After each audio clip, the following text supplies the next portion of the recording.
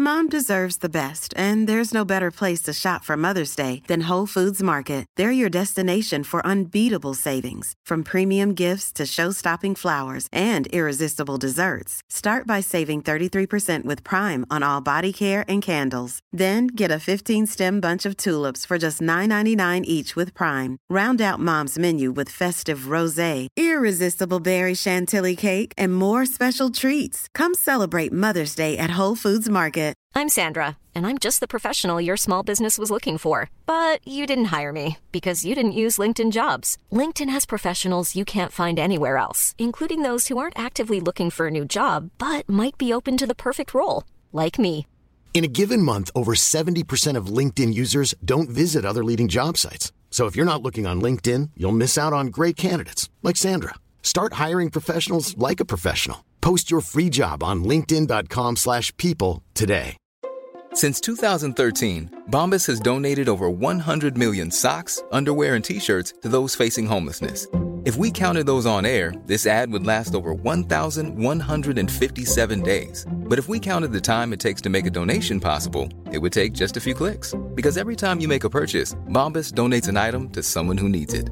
Go to bombas.com/ACAST and use code ACAST for 20% off your first purchase. That's bombas.com/ACAST, code ACAST.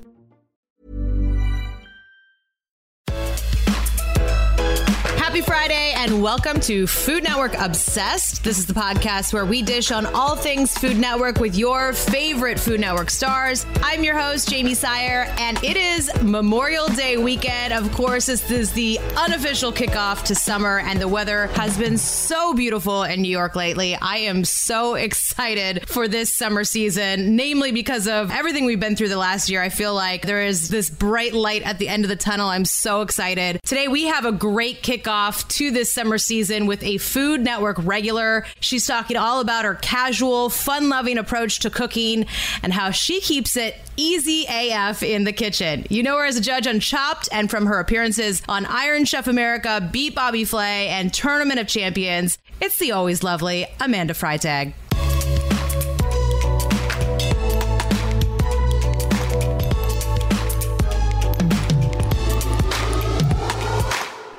Amanda, welcome to the pod. Thank you so much for joining us today. Thank you for having me. This is really exciting. We have a lot to talk about. We do. I am excited to chat with you for a number of reasons. Obviously, we're going to talk all about Chopped and Food Network.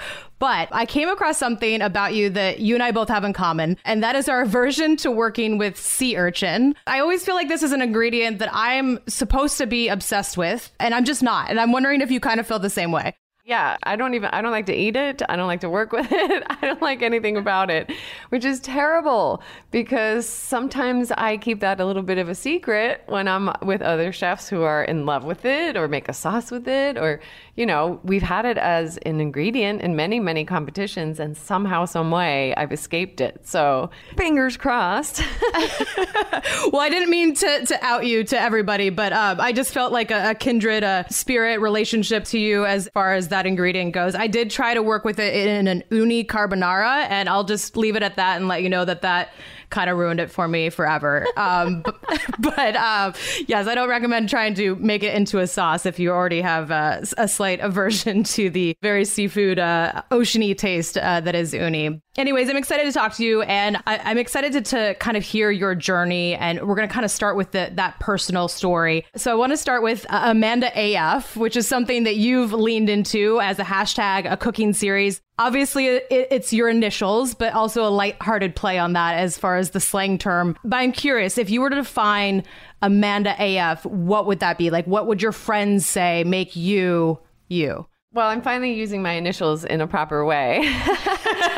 I think because sometimes what may not come across, let's say, on the judges' table is that I am extreme and silly and fun and, you know, always laughing, always the life of the party, always the one who's, you know, wanting to turn up the volume. So I don't think that always comes across. So everything I do is usually pretty extreme, very detailed, a bit of a perfectionist. So anything that's sort of, I think AF to me means you're doing it all the way. You're going to the highest level. It's not, you know, it's not mediocre. So you were basically born into these initials in all shapes and forms, because it sounds like that really does. It's not just a fun play. It is something that kind of defines who you are. So I think that's pretty cool. I read that growing up, your knack for cooking wasn't necessarily something you were pursuing right away, but it was something that was recognized by everyone from your grandparents to your high school home ec teacher. And they really were the ones that encouraged you to attend the Culinary Institute of America. What do you think your home ec teacher saw in you back then that made her believe that you were destined for this career in a culinary world? Well, I don't know if she could see the whole future, but I think she saw that I had a real interest in it and that I didn't know where to go with that at that time. You know, that was not a career in this country that was regarded as a highly respected career. In Europe and France and other parts of the world it was, but here it was still sort of blue collar labor. And I think she took me down a path of introducing me to the Culinary Institute of America that was honoring this tradition of being a chef and having that be well respected. So I started working in a restaurant as well when I was in high school, and I didn't know she worked in a restaurant on the weekends. She was in the restaurant industry as well. So she understood the love for the chaos of the industry. Do you remember those conversations with her? Like, what about what she was kind of telling you made you realize, all right, this is something like I could really do? Yeah, because I was working in a restaurant at the time, and so was she, and it was new for me. And I really loved it, but I didn't know everything about it. And I wanted to know more. You know, my brother was a high achieving academic. My other brother was super smart. They all were going on to college. And that's just not something I wanted to do. I wanted to really just pursue this and only this. And, you know, going to culinary school was the way to do it. And I think that, I mean, I've kept in touch with her. Her name's Joan Levine. And, she's proud, I hope. I think so. And excited to see, you know, how that path went. I mean, she's obviously had such a huge impact on you. Do you think that thinking back to, you know, her as a teacher and as a mentor, has that somewhat influenced maybe your love of teaching and your love of inspiring people to kind of get started in the kitchen? Yeah, you know, I don't think it took me a while to realize I have a little bit of a teacher in me. Because, you know, when I first came out of school, you're working hard as a line cook, a prep cook, you know, and then when you become a sous chef and a chef, you have to teach people, you have to train them, you know, you're only as good as that team. So if you're not training properly, you know, you're making your life a lot harder. So in restaurants, I was always training. So I knew that I had to be really good at that to make it work well. And especially if you were a line cook, let's say you were working the salad station, but you wanted to go to the meat, you got to get that guy trained on salad so you can go over to the next station, you know. So, and then as the years went by, you know, I did a lot of cooking demonstrations, and I realized again how much I love that, because people really are afraid to say they don't know how to cook, or they don't know how to cut an onion, or they don't know how to whip cream. And so I try to open the door for them to say that and really help them get in the kitchen. So to me, it's really rewarding to see people learning and doing something they wouldn't have done, you know, just because maybe they spent time with me making a recipe. Yeah, I mean, I love that approach to cooking because, I mean, you are a classically trained, world-renowned chef, but you do have this very somewhat casual, but also very approachable attitude in the kitchen. Is that something you developed along the way? Or are you always kind of just an easygoing person by nature? I'm easygoing, but, you know, as you know, the restaurant industry can be very stressful and there's pressure. But I do think you catch a lot more flies with honey. And I think that if you can really get somebody in a comfortable place, they're going to work at their best that way. And you get them confident and you reward them, you know, with whatever it may be that they're looking for, whether they want to learn more or they want, you know, another position or they want more money. It's, you know, I think it's really, you know, teaching with a soft voice can really make a difference. But there are times where you got to get angry. Absolutely. I mean, why do you think, though, that people are so intimidated by cooking or just kind of even making that first step, or like you said, admitting that they don't really know how to cut an onion or do something that they feel should just be, you know, universally known? The kitchen's a scary place. For me, I didn't realize it because I've been in it for so long. But, you know, there's very sharp knives. there's fire, there's heat. I mean, you forget about all of those things that are going on in the kitchen. And I think that people sometimes feel like the food is in control of them. You know, the recipe's in control of them. You're in control. You got this. This is all you, you know? So I think, again, everybody has that perfectionist thing. It has to come out perfect. It has to look good. I have to take a picture of it for Instagram. No, you don't. You know, you can make it, you can mess it up, or you can make it and then make it your own. I think there's a lot of trial and error that goes into learning how to make a dish. And I just want people to start, because if you never start, you're never going to get there. So just get in there. Get in there. I mean, you mentioned Instagram, you know, and we've seen kind of this, especially over the last year, this social media phenomenon where, you know, people are, you know, displaying their kitchen creations on whether it's Instagram or TikTok or what have you, and kind of this generation of like things going viral and that kind of thing. And I'm wondering if like what you think of all that. Is that, you know, something that is going to help people get in there and maybe like try something that they hadn't thought that they could do, or is it push them a little bit further away from it? I mean, I think it's really helpful. Visually, for me, you know, I love cookbooks and I grew up looking at cookbooks, and I would always want to see a picture of the recipe, right? What is it supposed to look like? What is even the process? I loved when cookbooks started to come out with the step-by-step pictures of the process. And I think it's extremely helpful. Yes, it can be intimidating when there's, you know, pictures that are done with food photography and lights and food stylists, and people don't know that and they think that they could make it look like that. But I think pictures and visualization of cooking and dishes is very helpful. And, you know, I give props to any young cooks or chefs right now who are working and taking pictures of what they're doing at the same time. You know, I'm an old school person. I never had my phone in the kitchen with me, you know, so that's actually harder to do and really get that done so that people can see what you're doing. I think you are doing that in another way, you know, visually on social media through your series Easy AF, kind of demystifying this cooking for people and making them feel like it is something they can do. Tell us a little bit more about this series that you have been, you know, kind of producing. It seems like from your home for people out there. I just started to obviously make these videos with my iPhone.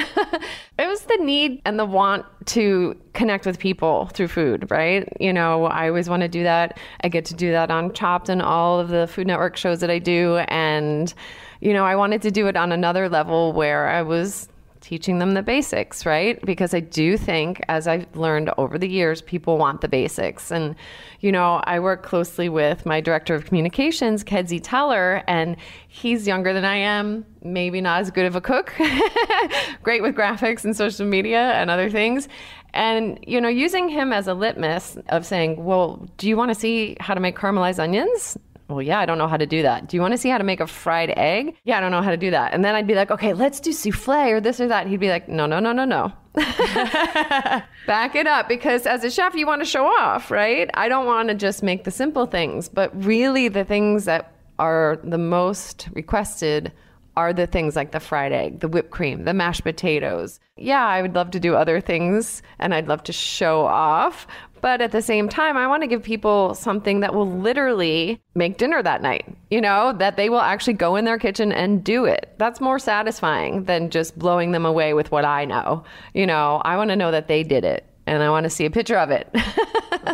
And do they do what's the feedback been like? Do people, you know, kind of try to recreate some of the stuff that you're teaching and take a picture and tag you or send it to you and that kind of thing? Absolutely. The feedback has been incredible. We see a lot of, you know, dishes that people have made after they've watched a video. We see a lot of comments. You know, people requesting other things. You know, I'm their go-to, right? I am their teacher. So they want to, if they've had trouble, you know, cutting a piece of chicken or learning how to carve a turkey, they're going to ask me for it, which is so great because then, you know, the feedback is good because there's a million things you could do, right? You know, you could do anything with food. So I love to hear what people want to learn. Absolutely. I mean, on the other side of the spectrum, you know, you live in New York City, have worked at some of New York's most acclaimed restaurants. When you think about maybe that more elevated style that we're not seeing on your Instagram series and your social media series, what kind of influence has the city of New York had on you as a chef and your style of cooking?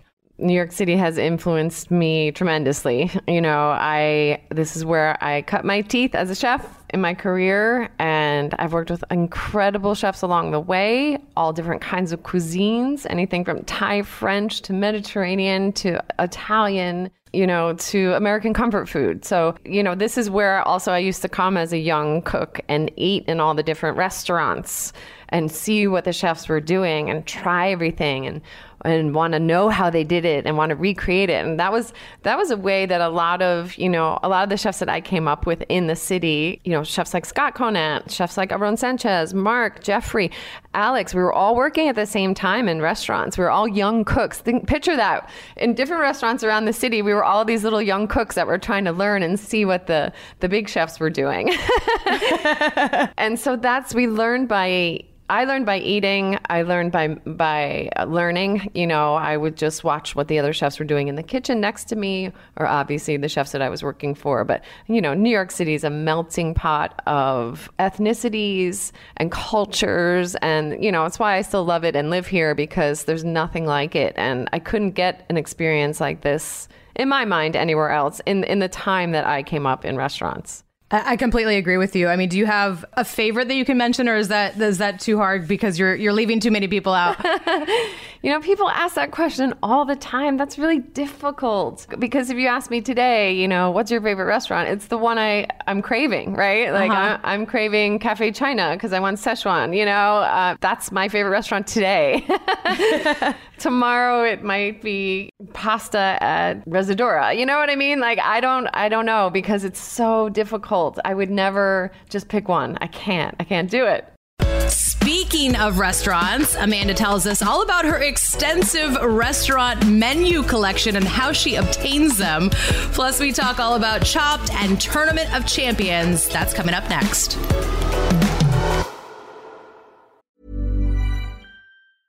Selling a little or a lot? Shopify helps you do your thing however you cha-ching. Shopify is the global commerce platform that helps you sell at every stage of your business. From the launch your online shop stage to the first real-life store stage, all the way to the did we just hit a million orders stage. Shopify is there to help you grow. Shopify helps you turn browsers into buyers with the internet's best converting checkout. 36% better on average compared to other leading commerce platforms. Because businesses that grow, grow with Shopify. Get a $1 per month trial period at shopify.com/work. Shopify.com/work. Hey, it's Paige DeSorbo from Giggly Squad. High quality fashion without the price tag. Say hello to Quince. I'm snagging high-end essentials like cozy cashmere sweaters, sleek leather jackets, fine jewelry, and so much more. With Quince being 50 to 80% less than similar brands. And they partner with factories that prioritize safe, ethical, and responsible manufacturing. I love that. Luxury quality within reach. Go to quince.com/style to get free shipping and 365-day returns on your next order. Quince.com/style. I'm Sandra, and I'm just the professional your small business was looking for. But you didn't hire me because you didn't use LinkedIn Jobs. LinkedIn has professionals you can't find anywhere else, including those who aren't actively looking for a new job, but might be open to the perfect role, like me. In a given month, over 70% of LinkedIn users don't visit other leading job sites. So if you're not looking on LinkedIn, you'll miss out on great candidates like Sandra. Start hiring professionals like a professional. Post your free job on linkedin.com/people today. Hey, it's Paige DeSorbo from Giggly Squad. High quality fashion without the price tag. Say hello to Quince. I'm snagging high-end essentials like cozy cashmere sweaters, sleek leather jackets, fine jewelry, and so much more. With Quince being 50 to 80% less than similar brands. And they partner with factories that prioritize safe, ethical, and responsible manufacturing. I love that. Luxury quality within reach. Go to quince.com/style to get free shipping and 365-day returns on your next order. Quince.com/style. On the subject of restaurants, I understand that you also collect restaurant menus, which I think is so awesome because I started doing that at one point, but I never had a good system for keeping them all in one place. So I feel like they would either get lost or damaged. So first of all, I'm curious where you keep them because I'm picturing like a big trapper keeper style binder that we had growing up. First of all, when you said a good system, I was thinking about how to steal them. You need a really big purse. Oh, okay. So you don't ask, you just take them.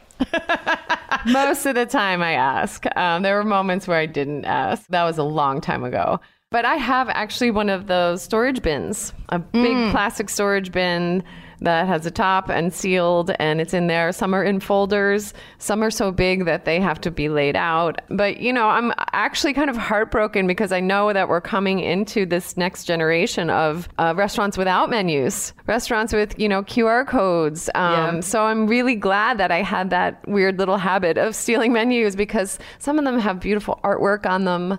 Some of them have the names of the chefs and the cooks in the kitchen. Some of them have little stories and anecdotes. Like menus to me were really important and really gave you a sense of what the restaurant was like, not just the food and the experience, but the menu to me was just that invitation, that first introduction. That is so true. How many do you think you have? God.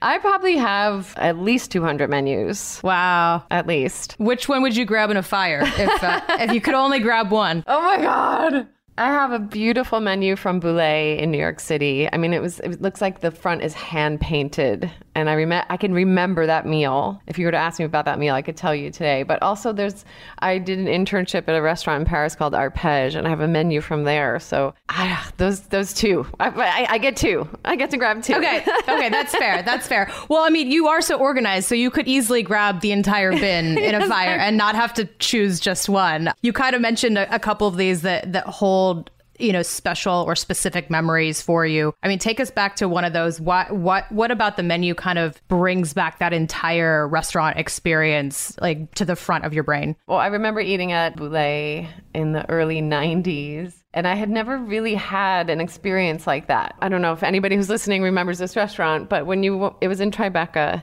and when you walked in, there was a big, huge wooden door, and you would open the door, and in the foyer, there would be crates and baskets of apples and quince, and the perfume from that.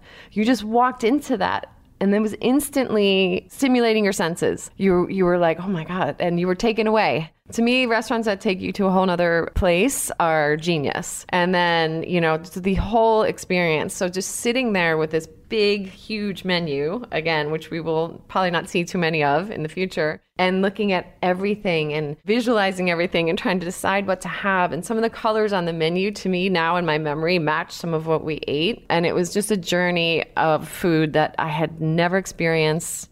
And it was so inspiring. It just made me want to cook every single one of those dishes. I love that. I love, as you were talking, I was trying to remember if there's, a menu that did that for me. And I remember going to Central in Lima, Peru, and because of Peru's, different elevations and different types of topography, they did their menu by like elevation of where that ingredient came from, which I thought was like a really cool way to just tell the story of Peru, but also like of their restaurant, which was really neat. I have to find it. It's somewhere up in storage. I need to find it. They're fun to look at. No, it's true. And it's such a good point, that we are kind of entering this phase where either they're going to be very easy to take because, they're going to throw them away anyways.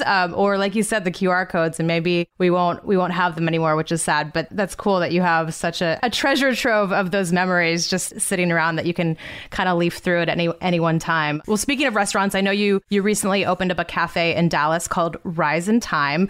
And I know that it's obviously a very tough time to be opening restaurants. So how did that project come about? Well, clearly we were working on it way before the pandemic. So it's a cafe and it's in this really beautiful area of Dallas downtown in the AT&T Discovery District. So there's multiple other restaurants in this food hall, and AT&T revamped this whole area, and there's this beautiful outdoor seating, huge screen to show movies and sports events. So the whole thing was going to be this fantastic new place to go. And my last visit down there was on March 10th of 2020. I had just flown home and I was ready to go back We're just fixing some things in the kitchen and tweaking some things on the menu, tasting coffee, interviewing people, tasting pastries. And I haven't been back since. But the great part is the team down there is unbelievable. And they are killing it. They're making beautiful food. People are loving it. Coffee was a big deal for me. So we have Maddie, our barista. We have Patrick, our chef. And Brian and Adrian and Kevin are all making it exactly what we wanted it to be. And so I couldn't be more proud to have my name be on that, a part of that. And I can't wait to get back down there. Yes, I know you mentioned that date, and it's just, it is such a triggering time because that's like literally, the day before everything really shut down, the world shut down, to be honest. And kind of on that note, I know one of the things that the restaurant has been doing is providing, free meals to frontline workers under this idea that we're all in this together, which is so true. Why was that so important to both you and also the restaurant group that you mentioned is behind this project? Yeah, there were multiple different ways that Rise in Time contributed. When the weather was terrible and everybody was suffering in Texas, we contributed to World Central Kitchen because they were giving out food all around the area, and also to a women's shelter. And we're really involved in that and helping them get back on their feet and making them food and bringing that to their homes. And, obviously as chefs, we feed people, right? That's in our nature. Part of what we were talking about in my growing up life of food, in my family life, food was everything. And I've said this before, but I know people can relate. If you're not feeling good, you would eat some food. If you're happy, let's eat. If you're tired, maybe you should eat something. You know what I mean? Even if you didn't feel well, if you had a stomach ache, you should probably have a little cracker. Food was everything. So to me, food is everything. And to think of anybody suffering without food, anybody feeling hungry and not even being able to function because of that is a real soft spot for me. So it's in my nature, and I know a lot of chefs, it's in their nature to feed. We just want to feed people. And we used to do it for just for entertainment. And now I'm so glad I can use any kind of platform that I have to feed people for survival, to help them get through the hard times. Absolutely. I mean, I think you said it really well. It is something that we all have in common. It's something that unifies all of us, is this idea of, sitting down and breaking bread together. So I think that making sure that can still happen in a really tough time is super important. I know fans are listening, going to want to know about Food Network as well. So as we kind of transition from this personal life, this growing up life, into your career as a Food Network personality, I guess give us a condensed version of how that came about. Like, how did you go from Culinary Institute of America to Food Network? Wow. It was multiple restaurant jobs leading up to one where I was a chef at a restaurant called The Harrison in Tribeca, New York City. A beloved restaurant that had opened in 2001, but I was hired to take over in 2008, a really difficult time in the world. We had to pump up the press a little bit, right? And so I had to change the style of the restaurant, change the entire menu, get a New York Times review, which in 2008 was still a big deal. I got 2 stars, everybody. Congrats. And so, a very competitive industry. I would go on the Today Show, Good Morning America, just try and promote the restaurant. We'd go to many different events. And we had a PR team with us. It was Philip Baltz & Company, and our representative was Jesse Gerstein. And Jesse and I spoke all the time because there was so much going on, so much activity about the restaurant. And one day I got a call from somebody at the Food Network to the restaurant. And I was in the little chef's office under the stairs. And if anybody is a restaurant worker, you know exactly what I'm talking about. And they said, "Chef, you have a call." And I picked it up, and it was somebody from the Food Network asking me if I wanted to compete on Iron Chef America. And I said, "Thank you, but no thank you." Oh my God, because first of all, that wasn't at all my style. I always thought Iron Chef America is like exploding ketchup bombs and caramel cages and foam and smoke. And I was a little more, comfort food. And so Jesse called maybe 10 minutes later and he said, "Hey, did you just get a call from the Food Network?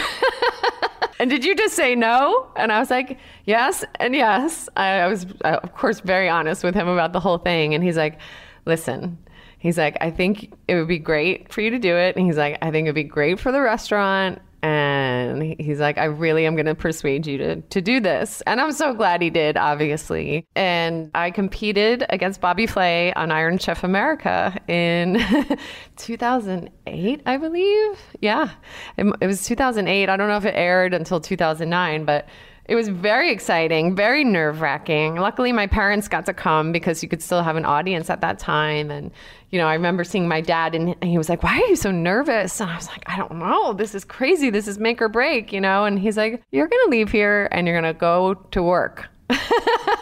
You're going to go to work. You have dinner service to do. He's like, "You know what you're doing. Just have fun." So the minute he said, "Just have fun," it changed everything for me. And I just had a blast. I just had a blast with it. It was fun and it was a great opportunity. And so much more came after that. Absolutely. I mean, by the way, going up against Bobby Flay in your first ever Food Network appearance, I mean, that's nothing to shy away from. And you lost by 1 point. Does that haunt you? Well, it haunts me because it happens to me quite often, actually. Really?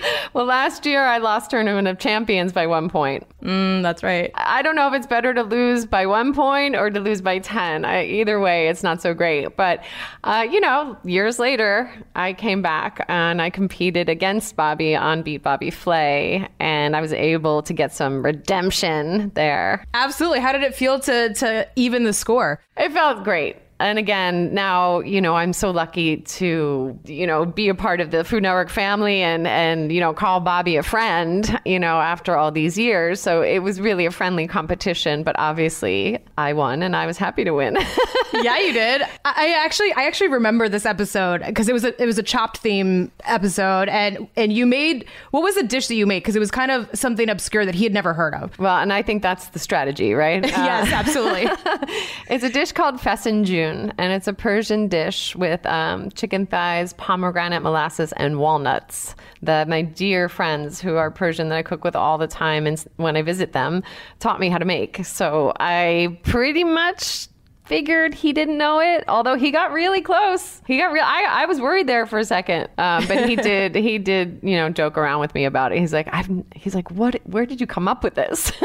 I think the only reason it was close is because it has pomegranate in it, and that's in his wheelhouse. I think you hit it on the nose. I think the strategy is to, try to pick something that he doesn't know or maybe has never heard of in that case. But as you mentioned, you are a judge on Chopped, a beloved judge at that. We've had Ted and Alex on the podcast previously, talked a lot about the show. I'm excited to hear your experience, though. What is your favorite part about being a judge on that show? I mean, you mentioned Ted and Alex. First of all, the family, the Chopped family. We've been together for so long now. It's so fantastic. We've been doing this for almost 12 years. We've grown up together in a weird way. So I just love being around everybody. People have been married, had children.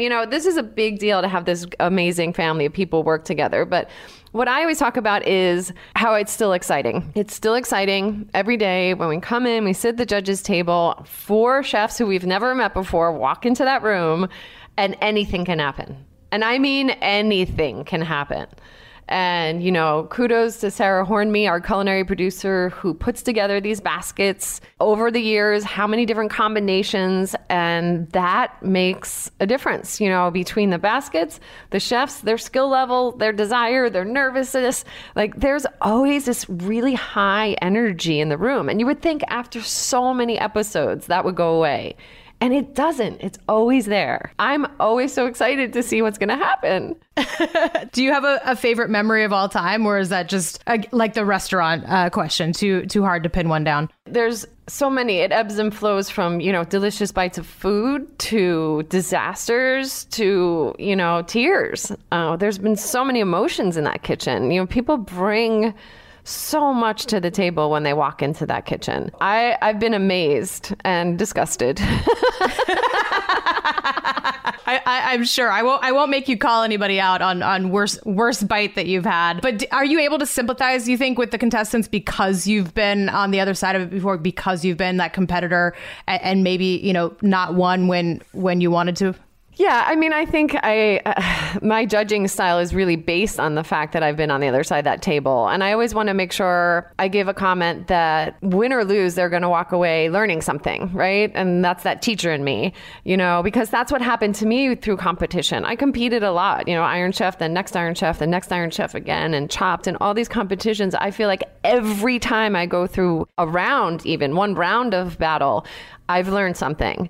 I learned what not to do. I learned what to do. I've amazed myself what I can do under pressure, and then you start to learn little tips and tricks. So I just want to make sure that whatever comments I'm giving them, it gives them a little insight into what happened and what we're tasting. Because, 9 times out of 10, the chef that's walking up to that table, they know what went wrong. So, I'm not going to remind them of what they already know. I'm going to try and give them a piece of information about maybe how the flavors came together or something, So I think of myself as the nice judge and the fair judge because I always really want to just give them information instead of make them cry.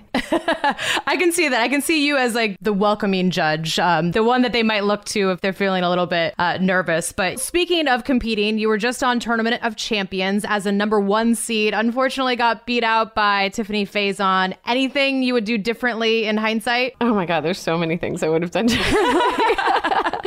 Yes, I would have used curry paste. I mean, anybody who watched it knows I used curry powder instead of paste. I made a lot of rookie mistakes, although it was close. I really did love my dish. I have to say this time around, I think because of environment and what we had all gone through in the last year, I wasn't my same edgy competitive self. You know what I mean? I was in this very loving mood. I was so happy to see Tiffany and Manit and everybody that was in that kitchen and to see Guy and to like be a part of this team of people. I remember walking out when we were first all together and it was like, Guy was calling us superheroes. He's like culinary superheroes. And, I was just honored to be there and, having to compete against Tiffany, who I love, and we're friends. And, I was rooting for her. How do you figure that, right? I wanted her to win and I wanted me to win. I wanted us both to win somehow. So it was so much going on.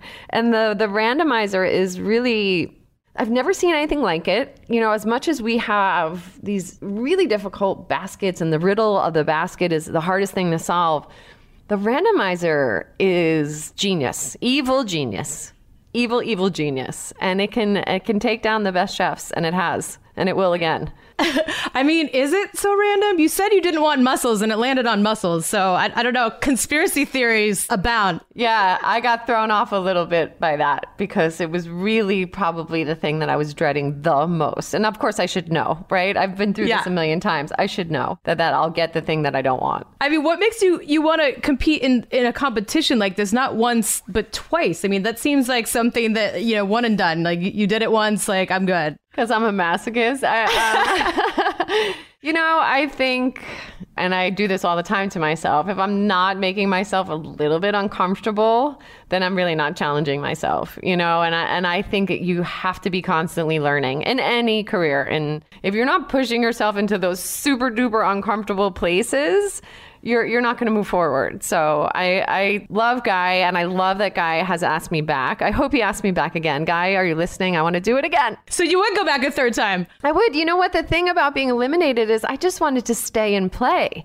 I just wanted to keep going. I just wanted another chance. And that's again, and the other thing about Tournament of Champions, you get one chance and that's it. I would do it again. I would, because as you know, chefs are really driven and I want to fix it. I want to do better. I came in as number 1 seed and I only had one chance to do that. Now, where am I going to rank? Yeah, no, I get it. I like competitiveness, that spirit, like that makes you want to go back, not just to do it again, but just to better yourself and try to improve on your last experience. So I totally get that. Before we let you go, I want to do a quick rapid fire round, real quick, like whatever first thing comes to your mind. So what's your favorite food trend right now? Plant-based. Plant-based. Okay, that's a good one. That's very trendy. What's your favorite dish to cook at home right now? Omelets. Omelets? Okay. All right. I think, who else said that? Tyler Florence, I think, was talking about omelets. It's such a good breakfast, lunch, and dinner. Absolutely. Are you a beer, wine, or a cocktail person? Yes. That is the best answer to that question that could ever be. That was fantastic. Favorite bite or dish you've tried on Chopped? Oh, caramel, orange, miso, cucumber skate by Madison Cowan. Wow. All right. That was a nice poll. What's your favorite show on Food Network that you are not on? Good Eats. Oh, that's a good one. I like that one. And finally, what's your favorite food city? San Francisco. It's still San Francisco. It's always been San Francisco. I'm still going to say San Francisco. There's other ones that are creeping up on my list, but San Fran, I love you. San Francisco is a great food city. I lived there for 5 years, so I second that it's great. But it's also a tough question because there's a lot of good contenders out there. One final question, our last one that we ask everybody on Food Network Obsessed, and that would be, what would be on the menu for your perfect food day? So breakfast, lunch, dinner, and dessert. You can time travel. You can spend absurd amounts of money. There's no rules. Any chef can serve it to you. You can cook it, whatever you want. So breakfast, lunch, dinner, dessert. Wow. Okay. So I would have breakfast at the Culinary Institute of America because when they did the commencement speech, they made me the best scrambled eggs ever. I would have lunch. Oh my God. I would probably have lunch in Paris at Arpège, and I would take my time and it would be boozy and bubbly. And I would have dinner in Bologna. I would just have I would start with vitello tonato and I have a big bowl of bolognese and God knows what I would have for dessert, but I would hope there'd be some kind of chocolate cake. That seems like a pretty perfect day. I mean, starting with your roots and ending with some delicious meals in Europe. Sounds pretty nice right about now. We can start traveling. Let's do it. Yeah, let's do it. Yes, international travel. Here we come. Thank you so much. It was so fun, talking to you about your life and your life on Food Network as well. So thank you so much for taking the time. We really appreciate it. Thank you. It was my pleasure. A boozy, bubbly lunch in Paris. I'm in and I am officially ready for summer and travel again. You can catch Amanda on Food Network at the Chopped Judges Table. And as always, thanks so much for listening. And make sure you follow us wherever you listen to podcasts so you don't miss a single thing. Of course, if you enjoyed today's episode, be sure to rate and review. We love it when you do that. That's all for now. We'll catch you foodies next Friday on Food Network Obsessed.